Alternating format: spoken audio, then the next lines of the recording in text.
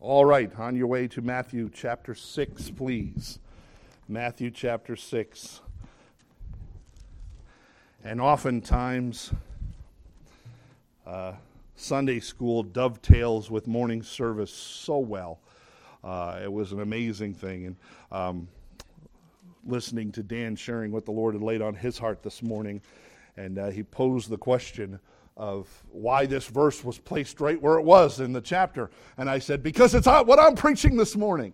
God just laid it out just perfect. So if you were here with us this morning, Paul had given some instructions to the rich, okay, in the church scenario through Timothy, telling young Timothy about how to handle earthly wealth. Okay, and it was just amazing to give it some illustrations there. Well, today we're going to be dealing with something very similar, and I want to head that up. So there's a change here. We get done with chapter 5. In chapter 5, the Lord Jesus had spoken to us about several illustrations on making sure that our righteousness isn't measured by things like the Pharisees measured their righteousness. That the Pharisees were taking Old Testament law and trying to live by the very letter of the law and thinking as long as they accomplished that one thing in their life that they could consider themselves righteous and consider themselves pleasing to God. And we saw that Jesus was reminding them over and over that, no, you guys aren't getting it. It's not just about not murdering someone. There's much more to it than that. It's not just about not committing adultery. There's much more of a heart attitude than that. So this morning, I'd like us to turn to Matthew chapter 6, and I want to read, even though the context of the passage is through verse 18, I want to only read the first few verses together. Take heed that you do not your alms before men, to be seen of them. Otherwise, ye have no reward. Ye have no reward of your Father which is in heaven. Wherefore, when thou dost thine alms, do not sound the trumpet before thee, as the hypocrites do in the synagogue and in the streets, that they may have glory of men. Verily I say unto you, they have their reward. But when thou doest alms, let not thy left hand know what thy right hand doeth, that thine alms might be in secret, and that thy Father which seeth in secret himself shall reward thee openly. Let's pray. Father, I thank you for your word. Oh, Lord, already this morning my mind has been a little messed up, and some of the things seem to be stumbling over my own words. But Father, I thank you that it's not about my teaching ability. It's not about my speaking ability. Father, your word is the truth, and your Holy Spirit guides us to where we need to be. So this morning, Lord, we're dependent upon that 100%. And Father, I just pray that you would give us clarity as Jesus has moved on from that letter versus spirit of the law and gets to more practical approach here. And Lord, just help us see, Lord, the difference in the way we can serve you versus the way the Pharisees were doing it. So, Father, just bless your word. Thank you so much. Lord, it's a privilege to be here to sing songs unto your name. You are certainly worth it. And, Father, I just pray that as we are opening our hearts to you now, that you would give us what we need so that we can live differently today, tomorrow. Father, we have that sign on the back of the auditorium for a reason. We want to leave here differently than we came. Lord, to be more like you. Father, thank you in Jesus' name. Amen. All right, so let's get to our slides here this morning. I didn't title this yet. I will title it next week, because if I title it, I'd let the cat out of the bag right away and you can all go home. All right? No, I didn't. So we'll look at the first slide. Just a review. Jesus is continuing on the Sermon on the Mount, and there are so many times that people look to this as probably one of the most pertinent passages in the Bible. Some churches and religious groups base everything they do on this passage, and they don't even bother reading Old Testament or anything else, because that's how weighty this passage is, because Jesus is giving instruction. But we have been very careful to remind ourselves that Jesus is still presenting a kingdom that has righteousness that is higher than what the Jewish leadership was doing. Now, please remember, this is, and I'll have a slide up there in a minute that reminds us of this. This is a Jewish Messiah presenting Jewish tenets and Jewish scope of a kingdom for the upcoming physical reign of Jesus here on this earth with his people. Matthew himself is writing this book for the purpose of reminding the Jews who Jesus was. He was the king that had been promised. All right? The book of Matthew is not a book written to the church. All right? As a matter of fact, none of the Gospels, Matthew, Mark, Luke, and John, are written to the church. Now, can we learn a bunch of things from that? Absolutely. And we went through this in the beginning of the study of Matthew, that talks about a New Testament doesn't take force until the death of the testator. You don't go to the lawyer and try to get your inheritance from your father's will if your father's still alive, right? It only comes to you when that person has passed. That's why we understand this is Jesus speaking. He is still here with the disciples. This is not under the church scope. This is still more of an Old Testament teaching. Okay, when we talk about, and I'll mention this several times this morning, the church epistles, which is what God opened the mind of the Apostle Paul and allowed him to write most of those books, which are geared toward teaching us, the church, on what we should do. That's why they are literally called the church epistles. Okay, we'll address that because something we're talking about this morning, you don't find anywhere in the church epistles. You only find that here when speaking to the people who are from a Jewish culture. That should teach us something, all right? So just keep those things in mind. This is a Jewish slant. So Matthew is saying, hey, Israel, remember that Messiah guy that we were waiting for all those years? Jesus is him. He is the one, okay? That's where Matthew is coming from. So much of Matthew's writing is for that purpose. Now, keep going. All of chapter 5 was dedicated to understanding the letter of the law versus the spirit of the law. Talked about that they were keeping one little part. Like I said, I don't kill anybody. But God says, listen, if you look down on somebody, if you hate somebody, if you have an attitude towards somebody, that violates this as well.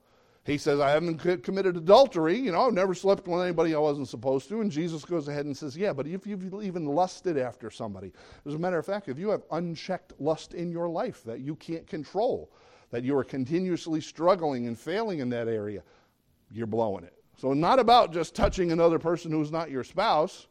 Jesus said there's so much more to that. We talked about cussing, okay? That when the Bible says swearing, it doesn't mean using foul language. It means if you have to be truthful only by saying, I swear on my mother's grave. That he says he wants our lives to be reflecting truth. You shouldn't be a person who would go, I've heard this all before. We need to be people of our word. And that's the teaching. So the Pharisees were saying, listen, we're meeting all the criteria to be righteous. And Jesus said, no, you're not even close. Okay, you're checking off a couple of boxes, but you're missing the entire picture. And part of that, we reminded ourselves, was he's looking for a change from the inside out. Okay, and as much as I'd like to throw that on the Pharisees and, toss them under the bus, unfortunately, this world is full of Christians who act the same way. Okay, we say a lot of things with our mouth that sounds religious, and on a Sunday or a Saturday or something, we might do a few things that are religious. But the rest of the time, has God really gotten hold of us from the inside and it changed us and transformed us? Or are we just conforming our lives for a couple of hours on a Sunday morning? By golly, I better be there at 9:30 when Dan starts teaching, and we'll be there to noon, and then my Christian stuff is done for the week. Or is God working on you on the inside, and because of that, changes are occurring in your life, and you're serving him because you love him, not because it's checking off a couple of boxes. Well, by golly, I have to do this to please God. Or God loves me so much, he's forgiven me and given me everything. I want to do these things because of who he is. There's a major difference, okay? And so we said a phrase. Hopefully you have it memorized now. Let's see the next slide. How many memorize this one now? I told you to. I'm going to quiz you on it. We're handing out a paper. Everybody who can fill it out word for word gets $100. No, I'm just teasing. Okay. So, God is so much more interested in you being who he wants you to be than just doing what he wants you to do. This world is full of people who will religiously do certain things, but aren't being the kind of people he wants them to be. Okay, there's a major difference, and this is part of it. Now, I remind us of this because God does a little switch here. So now he says, man, don't just be a person that says, I don't kill. Be a person that doesn't look down on you. Don't just be a person who says, I haven't committed adultery. Be a person who's given your struggles with lust over to the Lord. Don't just be a person who is saying, well, I don't swear to God. Be a person who's truthful. He's asking you to be someone, not just do certain things. But now, because he's listed all these things, Jesus is teaching in this passage, when you do what you do it for the glory of God and not for men. So Jesus said, listen, he doesn't say, be who I want you to be and don't worry about doing the things you're supposed to. He still wants us to do the right thing, but he wants us to do it because we have the heart to do it, not just because we're conforming ourselves to a couple of rules that somebody said. Well, the pastor in our church said, I have to sign this paper that says I won't drink and I won't smoke and I won't go to the movies and I won't wear open-toed shoes and I won't wear a skirt. I don't look good in a skirt. But I was in a church like that where we passed out a piece of paper and you had to check off a box and then you handed that to them and say, aren't I super Christian? Because I signed a piece of paper that had a bunch of random letters that said something about promises I'm making. No, God wants it from the inside. He wants you to change who you are. Then you get to do things. So Jesus goes ahead and lists 3 different things here in the doing range. So he says, I don't want you to be this kind of person. And if you happen to do these things, make sure you do those right. So he is looking to make sure that we're not doing it so that people would be impressed with us. We're doing it because it glorifies our God. All right, keep going. So the 3 things he lists out for us to do here in the beginning of this chapter is number 1, alms, prayer, and fasting. Okay, and I already was talking to Dan. I'm not going to cover all 3 because we wouldn't be out of here till probably 1. Okay, we're just going to cover alms today. Okay, and if you're not familiar with alms, what alms are, it is a custom that was more frequent in the Old Testament, and I'll talk about that in a minute. Okay, so go to the next slide. Oh, getting ahead of myself. Okay, so in listing these 3 things, God gives us the same 2 phrases in all 3 of them. Okay, they shall have their reward. So God says, listen, if you're doing it for the praise of men, if you are doing what you're doing so you can get a pat on the back, that's your reward. But he also says in all 3 of them, the Father that seeth in secret will reward thee openly. If you do it unto the Lord and not for the praise of men, God who sees it will reward you openly. Okay, so God again is trying to remind us, listen, if you're doing this to get some brownie points from the people around you, consider that your reward. But if you're doing it because it's something you're doing unto the Lord, then just step back and God will bless you. He'll take care of it. Okay, and I wrote the verses down there if you want to look them up later. Verses 2 and 6, verses 5 and 6, and verses 16 and 18. In all 3 of those instances, alms, prayers, and fasting, God says the exact same thing. Okay, if you're doing it for the praise of men, then you got your reward. If you're doing it because you know I would want you to do it and it's something you're doing for my glory, I'll bless you for it. All right? Important that we remember this because Jesus is saying, be who he wants you to be before you do, but now that you're doing, make sure you're doing it for the right reason. Because the problem is we can begin to do and think, well, not enough people are seeing what I'm doing. What a waste if people aren't noticing how much of a blessing I am on God's team. And God says, listen, don't worry about who sees this. As a matter of fact, he uses that old phrase that was known in the culture of don't let the right hand know what the left hand is doing. Meaning it should be so disconnected that You get it? I mean, that's hard for us to fathom. But God is just trying to say, listen, it shouldn't be something where you're reminding everybody what you're doing. Okay? I appreciate our offering plates, and that was something we did a little bit different since COVID. And we don't write on the board anywhere what you gave. Okay? We could have an ATM machine up here. Okay? And I tell you, guys that sit in the front row are targets. So Peter's it, man. Peter, you're it. You're a target again. And Peter comes up, punches his name in, slides a $20 bill, and up on the billboard it goes, ding, ding, ding, ding, ding. Peter gave $20. Okay? And you're like, oh, yeah, I can beat that. All right. I walked up. Oh, Craig gave $25. Ding, ding, ding, ding, ding. You know, we put in the plate to remind folks around us that we're willing to give to God, but none of us are waving out what we're giving. Because it's not about what you're giving. It's about that you are. Okay? That's part of this. We don't do this for men's recognition. Ooh, they put a check for $500 in the plate this week.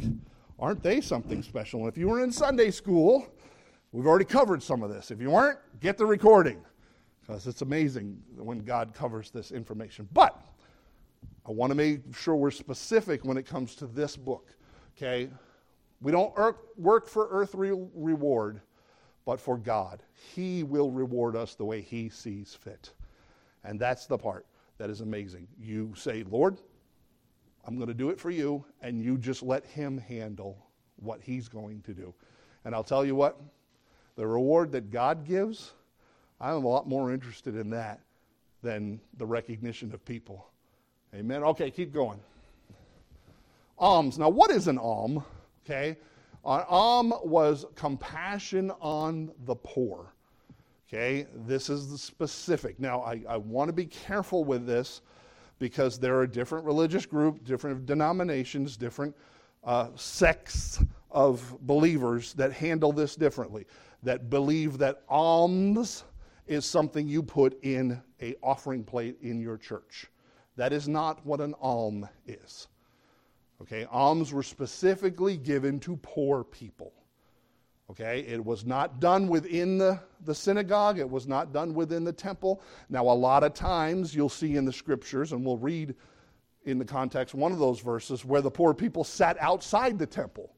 Why did they sit outside the temple? Because the Jews had to give alms as part of their service.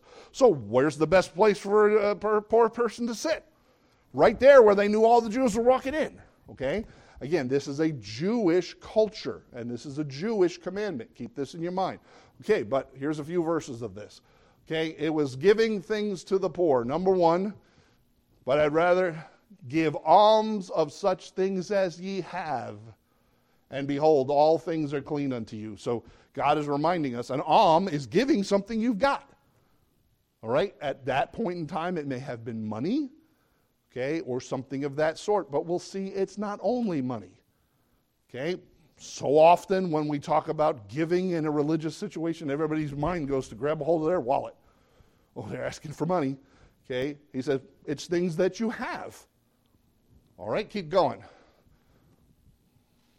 In Luke chapter 12, he says, sell all that ye have and give alms, and provide yourself bags which wax not old, and a treasure in the heavens that faileth not. If you were in Sunday school, Dan stole my thunder in chapter 6. No, where it talks about lay up your treasures in heaven. Well, God says, listen, if you want to give alms, sell some of the stuff you have to give to the poor. Okay, keep going. Peter and John didn't have any money, but they gave something much better. Remember, they walk up to the temple, and there's a poor beggar outside asking for alms. And Peter said, silver and gold have I none, but such as I have I give to thee. Okay? Peter went together into the temple at that hour and prayed, being the 9th hour. Keep going. A certain man, lame from his mother's womb, was carried, whom laid daily at the gate of the temple, which is called Beautiful, and asked alms of them that entered into the temple. Who, seeing Peter and John about to go into the temple, asked an alms. Keep going.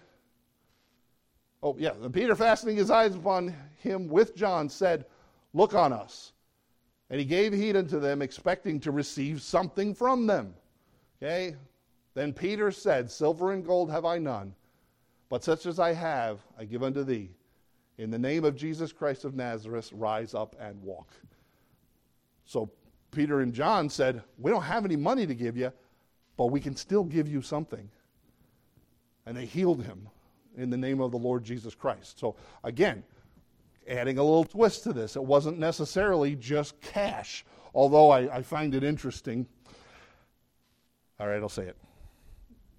Sometimes politically you got to filter, but you ever drive by one of the corners of the streets around here and you see somebody sitting there saying, we'll work for food, or things like that? I find it interesting that this fella here, as soon as they said, hey man, you're paying attention to me, he's got his hand out for some cash. It's amazing to me how many times panhandlers, you go and hand them a bag with food in it, and when they leave, that bag of food's still laying there on the ground. All they're interested in is the money. Oh, they turn it down. Yeah, I've seen that many times where, here I'm hungry. Oh, great, here's some food from the, no thanks, not interested, just cash, please. Even God's word sometimes reflects the truth about some people. Now, unfortunately, this guy was lame. He was a poor person. He was there his whole life. But it's just so interesting that automatically in his mind, as soon as somebody paid attention to him, it was hand me cash. And he wasn't expecting something even better than that. Rise up and walk. Amen? But there's the point. It wasn't only cash. As a matter of fact, Tabitha, keep going, okay, did alms, they should call them alms deeds, okay? Now, there was at Joppa a certain disciple named Tabitha, which is by interpretation is called Dorcas. This woman was full of good work and alms deeds which she did. So again, the way this word is the history of it, this is actual things to help someone, not handing them cash, but serving someone was an alm. All right, you with me so far? Okay, I just want us to understand as we're looking at this in the New Testament how alms were laid out. Okay, keep going. Cornelius, a Gentile. Now this is very interesting. This goes to the point we'll make in a few minutes, and I'm reminding us that this was a Jewish custom. Cornelius here surprised people because he was giving alms. This is not something where you walked around and Gentiles, Romans, and other nationalities were doing. This was something that was specifically given for the Jews. Let me put a qualifier out there. The sons of Abraham. Because you want to know another group of people who has this as a part of their daily religious activity are Muslims. Okay? One of the tenets of their faith is they must give alms to the poor. The same as the Jews. It was a religious requirement. Okay? Here, Cornelius, a Gentile guy, gave alms. It was not something Gentiles did usually. This wasn't part of their religious culture. Okay? Okay, this is a Jewish activity. Notice, not a church activity. We'll get to that in a minute. Okay, there was a certain man in Caesarea called Cornelius, a centurion of the band that is the Italian band. Keep going. A devout man and one that feared God with all his house, and which gave much alms to the people, and prayed to God always. And he saw in a vision, evidently about the 9th hour of the day, an angel of God coming in to him and saying unto him, Cornelius. And when he looked upon him, he was afraid and said, What is it, Lord? And he said unto him, Thy prayers and thy alms are come up for a memorial before God, in verse 31 of the same chapter. And Cornelius said to Cornelius, Thy prayer is heard, and thy alms are had in remembrance in the sight of God. Remember, God says, if you do it in secret, I'll reward you openly. Where here Cornelius, a Gentile, was giving alms, and an angel came and visited and said, you know what? God's been watching. You know what I like? God is the ultimate bookkeeper. He knows exactly what you and I are doing. Here he even sends an angel to Cornelius to say, God's been keeping track, and it's a remembrance before the Lord. I don't know about you, but I would cherish a meeting like that. where I go and meet the Lord face to face, or one of his messengers and says, oh, by the way, Craig, God's been paying attention to what you're doing. He remembers. Thank you, Father. That's awesome. What a great... Does he ever feel like sometimes the things we don't do in life don't seem to make any difference? But like we said this morning, some of this is we're laying up rewards for a future time. God's got it covered. He's the ultimate bookkeeper. Keep going now. Paul himself, as a Hebrew, said, I give alms to my nation. Okay, now, after many years, I came to bring alms to my nation in an offering. So Paul shows up at the temple, and he gives alms because he's a Jewish person. All right, you with me so far? This is important that I keep saying it that way. All right, keep going. The word alms is only used in Matthew, Luke, and the beginning parts of Acts, which should tell us something. Okay? This was something that you do not find in any of the church epistles. Because giving to poor people is not a commandment that we have to keep that deals with our spirituality or our righteousness at all. With me so far? Please remember one of my favorite verses. I put it up every week, didn't put it up this week. It says that God made Jesus Christ to be sin for us, who knew no sin, that we might be made the righteousness of God in him. When I ask Jesus Christ to be my Savior and forgiveness of sins, God takes my sin, and Christ dealt with that, and in exchange, he gives me his righteousness. It has absolutely nothing to do whether I give money to the poor or not. With me so far? This is the theme we've been going over and over and over. For a Gentile person who is a Christian by the blood of Jesus Christ, none of the commandments that were in the Old Testament matter one bit toward our salvation. What matters is the precious blood of Jesus Christ. Okay, remember, he says, not by the blood of bull and goats. None of the commandments, nothing, all our righteousness is as filthy rags. The only thing that makes a difference is whether or not you have met Jesus Christ as your Savior, and he's given you, by his grace, his righteousness.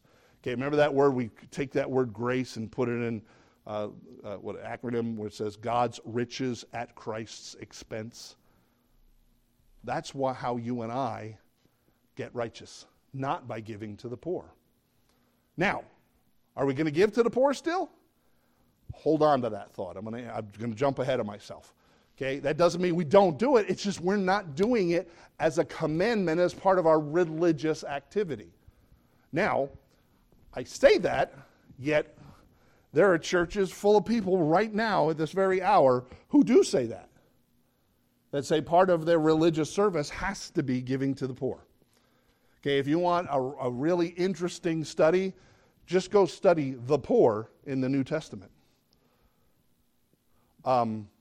There are only 3 verses from the end of Acts to Revelation that talk about actually giving to the poor. Because, yes, we're going to do it, but it's not a standard that we have to hold to earn any kind of place with God. We get our reward a different way. All right? Alms is something that is given. It was not given in the temple or the tabernacle or the synagogue. People didn't show up and put their offering into a plate. There are churches today who have a charity that you put money in the church plate and they count that as alms because they're going to turn around and use that money toward the poor. That's fine. Nothing wrong with that. You want to write a check to the Red Cross, you want to write a check to, Samaritan's Purse or the Good Samaritans or anything like that. Fantastic. But please don't be convinced that that adds something to our salvation. It doesn't. It has been sealed 100% in what the Lord Jesus Christ has done. Now, please, God is more interested in you being than doing. So if you're going to give to the poor, don't worry about broadcasting it in front of everybody because God's watching. He's going to take care of it. But he's more interested in you being than what you do. Oh my word, I didn't give my, I lost my job and I can't offer the same amount of money we used to offer. What is God must hate me? Other people here, and again, I love your heart, but there's people who come to me and say, Pastor, I was laid off and I can't put in the offering plate what I used to.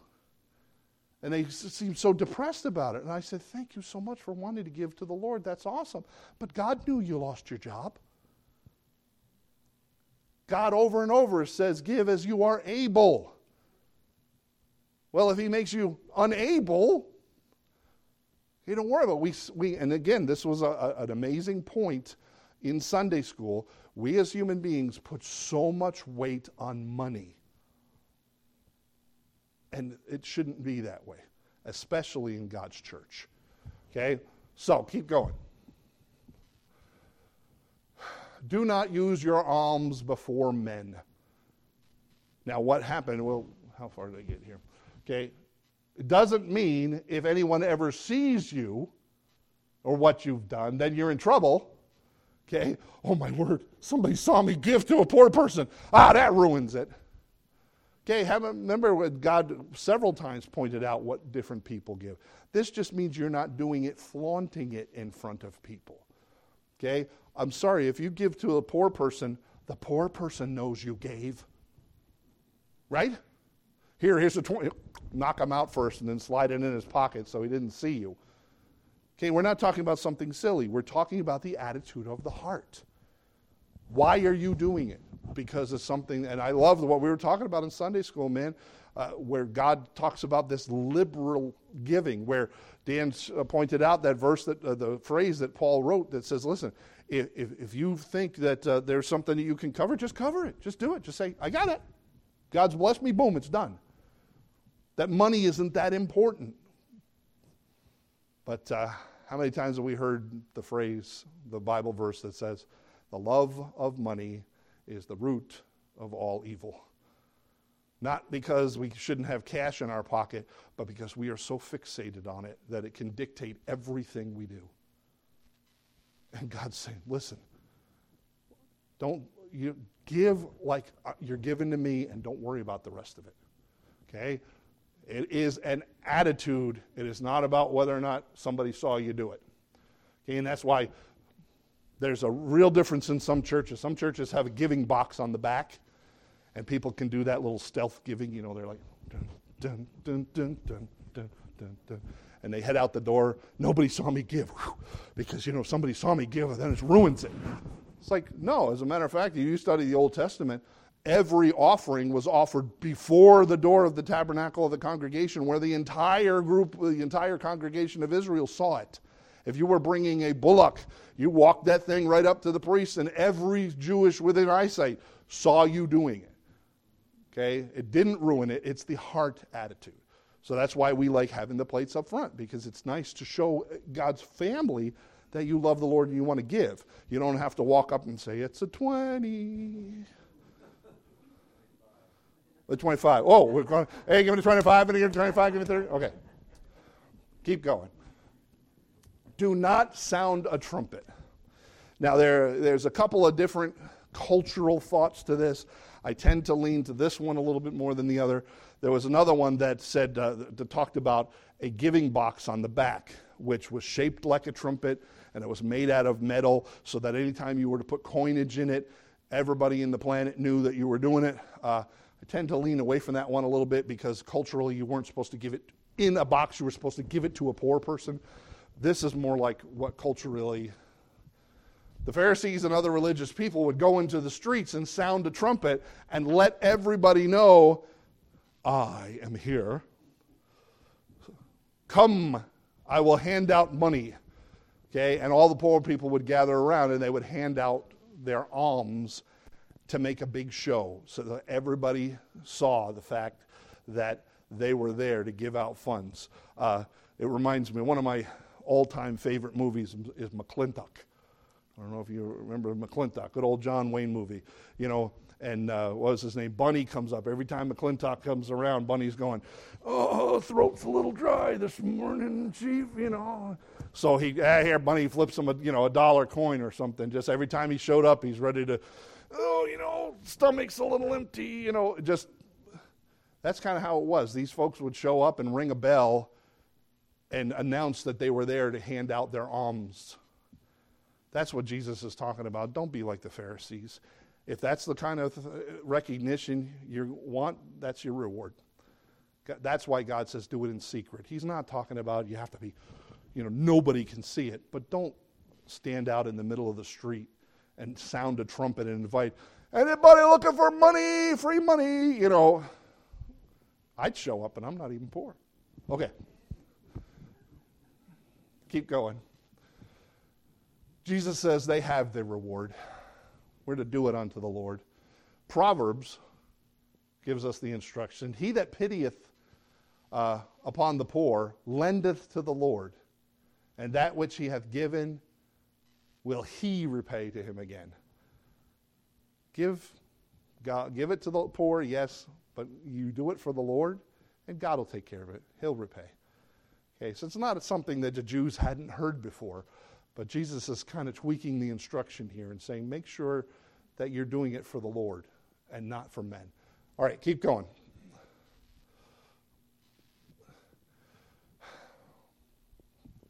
This is different than lovingly supporting a ministry through tithes, offerings, and missions giving. I want to make this clear. Again, these alms, this was a Jewish tradition from the Old Testament that was given. It is not used in any of the in the pastoral epistles or the church epistles. Okay, this is not tithes, offerings, or missions giving. Okay, the tithe and the offering going to support this ministry that we're a part of. That's why we put the funds in the plate, so that the lights can be running and things like that. Okay, and missions we give so that the gospel would be shared throughout the world. This was something that was specifically given to poor people. Okay, now I'm gonna roundabout get to this, but Dan reminded us in about 7 times during his Sunday school sermon that says we are here for one purpose. What is that purpose? To share the gospel of Jesus Christ. How does handing money to the poor share the gospel of Jesus Christ? It doesn't, does it? Because I know millions of people who give to the poor and have no interest whatsoever to sharing the gospel of Jesus Christ. Now, could it be an opportunity to do that? Yes. But it's not the purpose behind it. And that's why when we are speaking to the church, remember, these guys in the Old Testament and here in the beginning of the Gospels, their purpose wasn't sharing the gospel of Jesus Christ. They didn't know the gospel of Jesus Christ. None of these guys that when Jesus is giving this Sermon on the Mount are thinking, oh yeah, this is the guy who's going to die on the cross for our sins and save the whole world through the shedding of his blood. They didn't get that. Jesus is not instructing the church on how to behave. This is spoken to the Jews before they even understand Jesus' death, burial, and resurrection. So we put money in the plate here to support the gospel of Jesus Christ going forth through the world. If you want to hand money to a poor person, that's great, and we should. But unless the motivation behind your heart is, I want to do this because I'm representing my Savior and it might give me the opportunity to share the gospel, what really is the purpose? Other than helping that guy put some clothes on his back or food in his mouth. It's not going anything toward the purpose what we're here for. The missions and the offerings and the tithes that we put here into this ministry are put into that purpose, hopefully. But you know as well as I do, there are churches all over who look awful pretty. $1 billion buildings, all dressed up. And are they preaching the gospel? See, we have to have the right attitude toward money. Just because a ministry gets tons of money doesn't mean that they are doing the purpose that we are left here to do. That's the focus of this. Jesus is trying to remind us, and Paul's going to tweak this a little bit. So God says he will reward thee openly. Be careful how we apply this to the church. Christians are rewarded at the judgment seat of Christ. You know what? The whole passage here, I didn't write it. Kim will go to the next slide. Talks about, there's a fire and you can put through your works and some of it's going to come out gold and silver and precious stones, and some of it's going to come forth wood, hay, and stubble. Okay, that's not happening right now. That's happening when I stand before the Lord someday. I have a reward. Dan just read it. Verse 19 of this passage says, lay up your treasures in heaven where moth and rust doth not corrupt, nor thieves break through to steal. Okay, I have a reward coming. I'm not doing the things that I do for Christ, so I will be rewarded here in this world. Are you? Because you know what? If that's the case, the Apostle Paul was a miserable failure because he spent a lot of his ministry in prison. Amen. God must be lying because, I'm donating my life, I'm giving to the poor, and I've been spending most of my life in jail. Where's my open reward? This is not to the church. This was specifically to the Jews. Now, let me ask you a question. And this is a stereotype in this world. But how many people have heard somebody make a joke about Jewish people because of how much money they have and how much investments and all the wonderful things that, I could use a slang, I don't want to, but we've heard it before. As a matter of fact, if you're going to barter with somebody at a yard sale, sometimes the phrase they use is referring to a Jewish person. Because God promised right from the very beginning that he would bless them more than any other group of people. So God says, I'm going to pour my blessings upon you physically. And he says to the Jewish people, because of that, I want you to represent me by sharing those blessings with those who are hurting. This has nothing to do with the church. This has to do with representing of God's people, Israel. Because he was going to abundantly bless them, and he continues to abundantly bless them. If you don't know who in the stock market and who in the gold thing and who in the diamond industry and all these folks who have a very amazing physical monetary blessings because of God, it's the Jewish people, and because it's God's promise, and he never breaks it. Well, God says, that's part of my deal with you guys as the Jews, so I want you to give to the poor. But that's not his deal with us as the church. He didn't tell the church people that he was going to bless us in that same way. We are blessed spiritually, but he didn't tell us we were going to be blessed the same way that the Old Testament Jews were physically, monetarily. You with me? I know that's a lot of information, but I need to make the difference here because there are churches right around us today that are preaching that this kind of behavior, this kind of alms, this kind of giving should be done in God's church. And it doesn't work that way. We don't give so that we would be blessed abundantly. I don't barter with God. I told you earlier, God's the ultimate bookkeeper. He's keeping track. And I'm going to do it secretly and wait for him to bless. I don't go, all right, Lord, that was 25, 30, 35, 44 that I gave. I'm waiting at least to get my 35 back. Lord, come on, you promised. That is because this promise isn't for you and I as Gentiles in the Christian age, the church age. Okay? Oh, let every man's work be manifest, for the day shall declare it, because it shall be revealed by fire, and the fire shall try every man's work of what sort it shall be. God says, you'll have your reward. There's some day that I'm going to take the stuff and tally your life and say, look what a blessing. Okay, and there's more to that passage. You want to go home and read that one? Okay, keep going. It's about the motive of the heart. Now, this is a longer passage. I just want to read this one. 2 Corinthians. This is the Apostle Paul speaking to the church. So how are we supposed to look at this then? Jesus is saying, listen, if you want to give your alms, Jews, to the poor and wait for God to bless you, and you're not looking for the pat on the back, God will. But to the church, in 2 Corinthians chapter 6, he gives a different kind of instruction. It's not based upon blessings.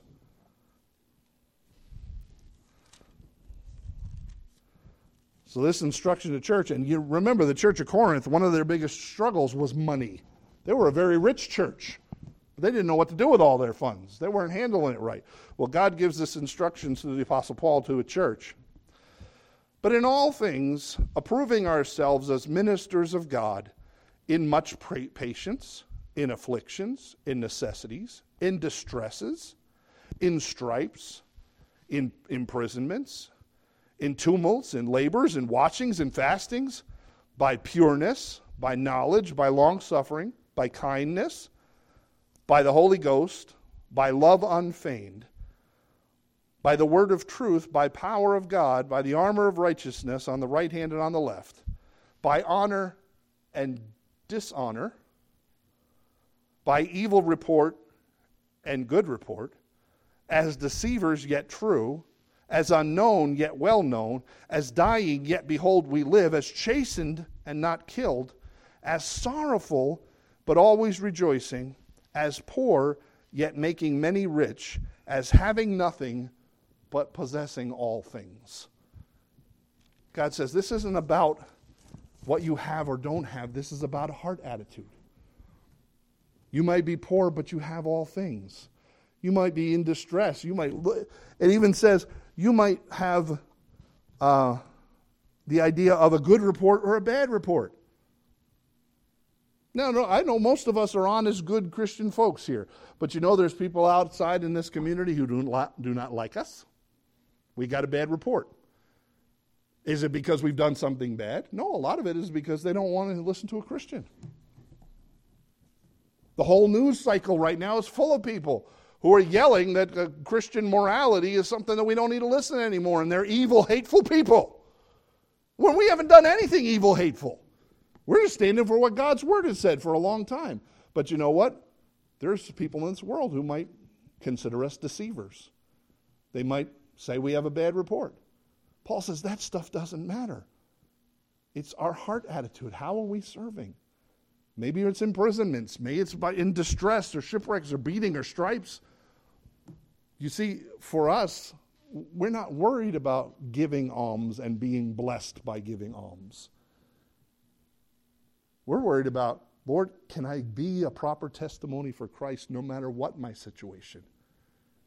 Whether it's good or bad. My 100% goal is to reach people with the gospel of Jesus Christ. Too often you listen to these preachers who want to talk about a prosperity gospel that, the world will listen to us if we have our bank accounts full and wear $500 suits and drive big fancy cars. And man, I don't see that in God's word. That's a lie of the devil. Again, basing our work as a church on money. It's never been that way. It's not supposed to be that way. Matter of fact, keep going. God promised to bless his people Israel, but they were never meant to hoard that blessing. They were to give to the poor because it reflected God's blessing. That's what the Jews did. We were never promised we would have God's blessing. Okay? There are so many Christians right now, and again, I it's funny. I oftentimes in the times where I'm up here speaking are referencing Dan. Like Dan is like the according to the gospel of Dan in Sunday school. But as God lays the same thoughts on his heart, we talked about this morning that Dan was reminding us that, the majority of this world who is a Christian would be considered slave class. Not the upper rich, it's the poor. Christians. Again, take that into account. He never promised physical, earthly riches and blessings on the church the way he did Israel. That's why a lot of times it's not the white-collar folks. It's the blue-collar and low down the chain that winds up being Christians. Because it's not about finances or funds. Okay, that is a promise given to the Jews. You with me? Please stay with me, because again, if we get tied up at all in this idea that our giving to the poor or giving to the church puts us in some sort of different strata in God's family, it doesn't. It has never been about how much money we have. You can be a filthy rich person or a very poor person, and you can be just as effective in the gospel of Jesus Christ. Okay? All right, keep going. One little bit more and we're done. Does it mean that Christians shouldn't give to the poor? Of course not. God reminds us over and over that it's something that's good to do, right? Here in Galatians. But it's interesting, along with this, If you study the context, this is where the Apostle Paul says, listen, I'm the apostle to the Gentiles. And Peter and John and James were saying, yeah, but we're called to be apostle to the Jews. And they gave blessings on Paul and said, okay, we see that God called you to the Gentiles. And they added a caveat. They said, yes, take the gospel to the Gentiles. That's great. And they said, only that they should remember the poor. The same which I also was forwarded to do. He said, you know what, you're giving the gospel to the Gentiles, that's great, but just make sure you remember the poor when you're doing it. This is advice coming from Jews who were focusing on Jews. I find it interesting that they wanted to make sure that giving to the poor was still being done. But that's an instruction that they'd given as you're reaching the Gentiles. Only care for the poor is not a reflection of what God have done in the Christian/church. Only, right. This is not necessarily something that God uses to show how you are blessed of God. What happens if we folks don't have a whole lot of money? You feeling me? I'm poverty level or lower, and I can't give a lot to the poor because I am the poor. And by golly, I can't possibly be a proper witness for Jesus because I can't give to the poor the way I should. You see the trap that we can get into? It has nothing to do with what you have or what you don't have. That's why it's understanding that we need to make sure that finances has nothing to do with what our job for reaching the world for Christ. Again, there's a lot of cool things that Paul instructed in Timothy. Listen, you make sure that you don't trust your money. You make sure you're liberal with your money and your giving. You make sure you're sharing with those people that God wants you. If you have a lot, make sure God allows you to use that in this world. But if you don't have a lot, that doesn't affect our ability to share the gospel of Jesus Christ one bit. Okay? This is important because if churches get up and preach this Matthew chapter 6 passage about giving alms to the poor without understanding the context, there's a lot of people who go, but I can't give like that. And they feel like they're a failure. This wasn't written to the church. Not once does it mention alms anywhere in instructions in the church epistles. All right? Last little bit here. They'll know we are Christians by our love, not our money. Okay? I love this. The Apostle Paul, go ahead and read this one later. This passage is, as a matter of fact, let me turn there. I want to read the context. That's the verse we need to see that's important. But boy, does it spell this out clearly. 1 Corinthians chapter 13. Look at verse 1. We've probably heard this passage before. Though I speak with the tongue of men and angels and have not charity, I am become a sounding brass or a tinkling cymbal. Though I have the gift of prophecy and understand the mysteries and all knowledge, and though I have all faith so that I can remove mountains and have not charity, I am nothing. Though I bestow all my goods to feed the poor, and though I give my body to be burned and have not charity, it profiteth me nothing. Now, the reason I picked this verse is to show the difference here very clearly. The Apostle Paul says, I can give everything to the poor. Isn't that what it says? Though I bestow how many of my goods? All my goods on the poor. That doesn't mean I have charity. You see what it says?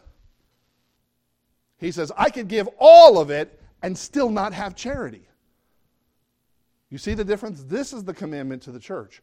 We are supposed to go to this world with the love of God, with the gospel of Jesus Christ. It's not about giving our body to be burned. It's not about giving all our goods. It's not about anything else. And this is crazy to me. How many of you got your taxes done on time? Or you had to do an extension? We always talk about charitable giving, right? Well, the Apostle Paul says here, I can give all my money to the poor, and it's still not qualified as charity. Isn't that backwards of how we look at it? oh, look, I gave all this money to the poor and everything. That's my charitable giving. Because we've misunderstood in our culture sometimes what this means. Charity has nothing to do with what we give. Charity is love. You can go out with absolutely zero in your pocket and still spread the love of Jesus Christ. And that's the key. The Apostle Paul makes it real clear here. I could give everything to the poor and not have charity. It's not about what you have. It's about what you are doing with what you have. Are you and I going out and doing the one thing that God has asked us here to do? If you opened your eyes today as a believer, you have one reason to be alive. And that's because He wants you to take Jesus Christ and share Him with somebody else. If He didn't want us here to do that anymore, take me home, Lord. Because if I was here just to glorify God, I'd tell you what, I could glorify Him a whole lot better in heaven. If I was here not to have aches and pains and be happy and content and everything, I'd be a whole lot happier and more content in heaven. There's a lot of things that go into the other side I can do better than I can do here, but there's one thing I can't do. If I'm in heaven, I can't lead somebody else to Christ. That is the one thing I'm still here to do. So as Jesus has given us instructions, and we're going to look next week at prayer, that there are a lot of people who misuse prayer. And they do it so that people will be impressed with them. And then we're going to look at fasting. And that there are people, remember what the Bible says? Don't make your face, people used to smear dirt on their face and make themselves all look all waif and hungry, and because I'm fasting for the Lord. God says, be careful. None of those things have any pertinence on us sharing the gospel of Jesus Christ as a church. Those were things that God commanded the Jews to do, but you and I, no matter what state we are in, we can share the gospel of Jesus Christ. And it doesn't matter how much money you have in your pocket or how much money you handed to somebody else. You with me? We are such a spoiled culture when it comes to what we have. And you look around the world at people who are giving their lives 100% for the gospel of Jesus Christ, and probably we make more in a week than they would make in a whole year. It's not about money. It's about our heart attitude in serving the Lord. So as you and I leave today, if you do get a chance to give somebody, do it because you love the Lord. But remember, the one thing that we are called to do is go share our Jesus with somebody.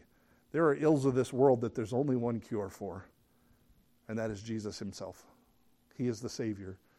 Let's go out and share Him. Father, thank you for your word.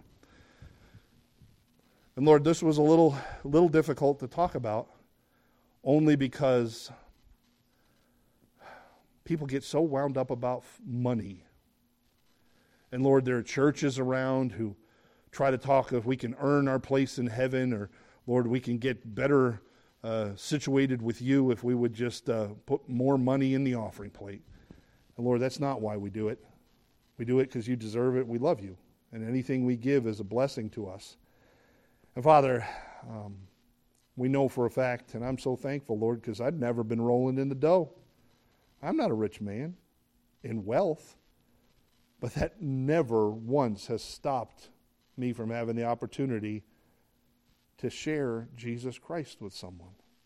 Father, you know what stops me? Me. Father, I just thank you that we don't have to be wealthy. We can be yours. We belong to you anyway. And Father, all the riches of this world are yours. Father, we just have the privilege of serving you.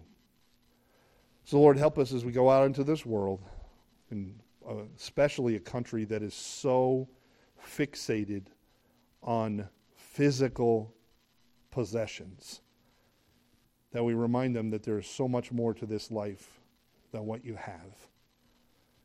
And Lord, I just thank you where it says that Peter and John just looked at this man and said, "Silver and gold have I none. Well, what I do have I can give to you." And in the name of Jesus Christ, they'd offered healing. Father, that's what we need to do. So Lord, bless us as we go out now. Help us to see an appointment that you've made and be able to live our lives for you. In Jesus' name, amen. All right. We get next week. Come together. It's not a men's prayer breakfast or a ladies' prayer breakfast week. It is communion. The only reason I say that is because I forgot this last time about it. So if you don't have a bulletin, grab one to keep it in your memories. And anyway, go out there. Time's getting short, folks. We need to reach out to people with the gospel as much as we can.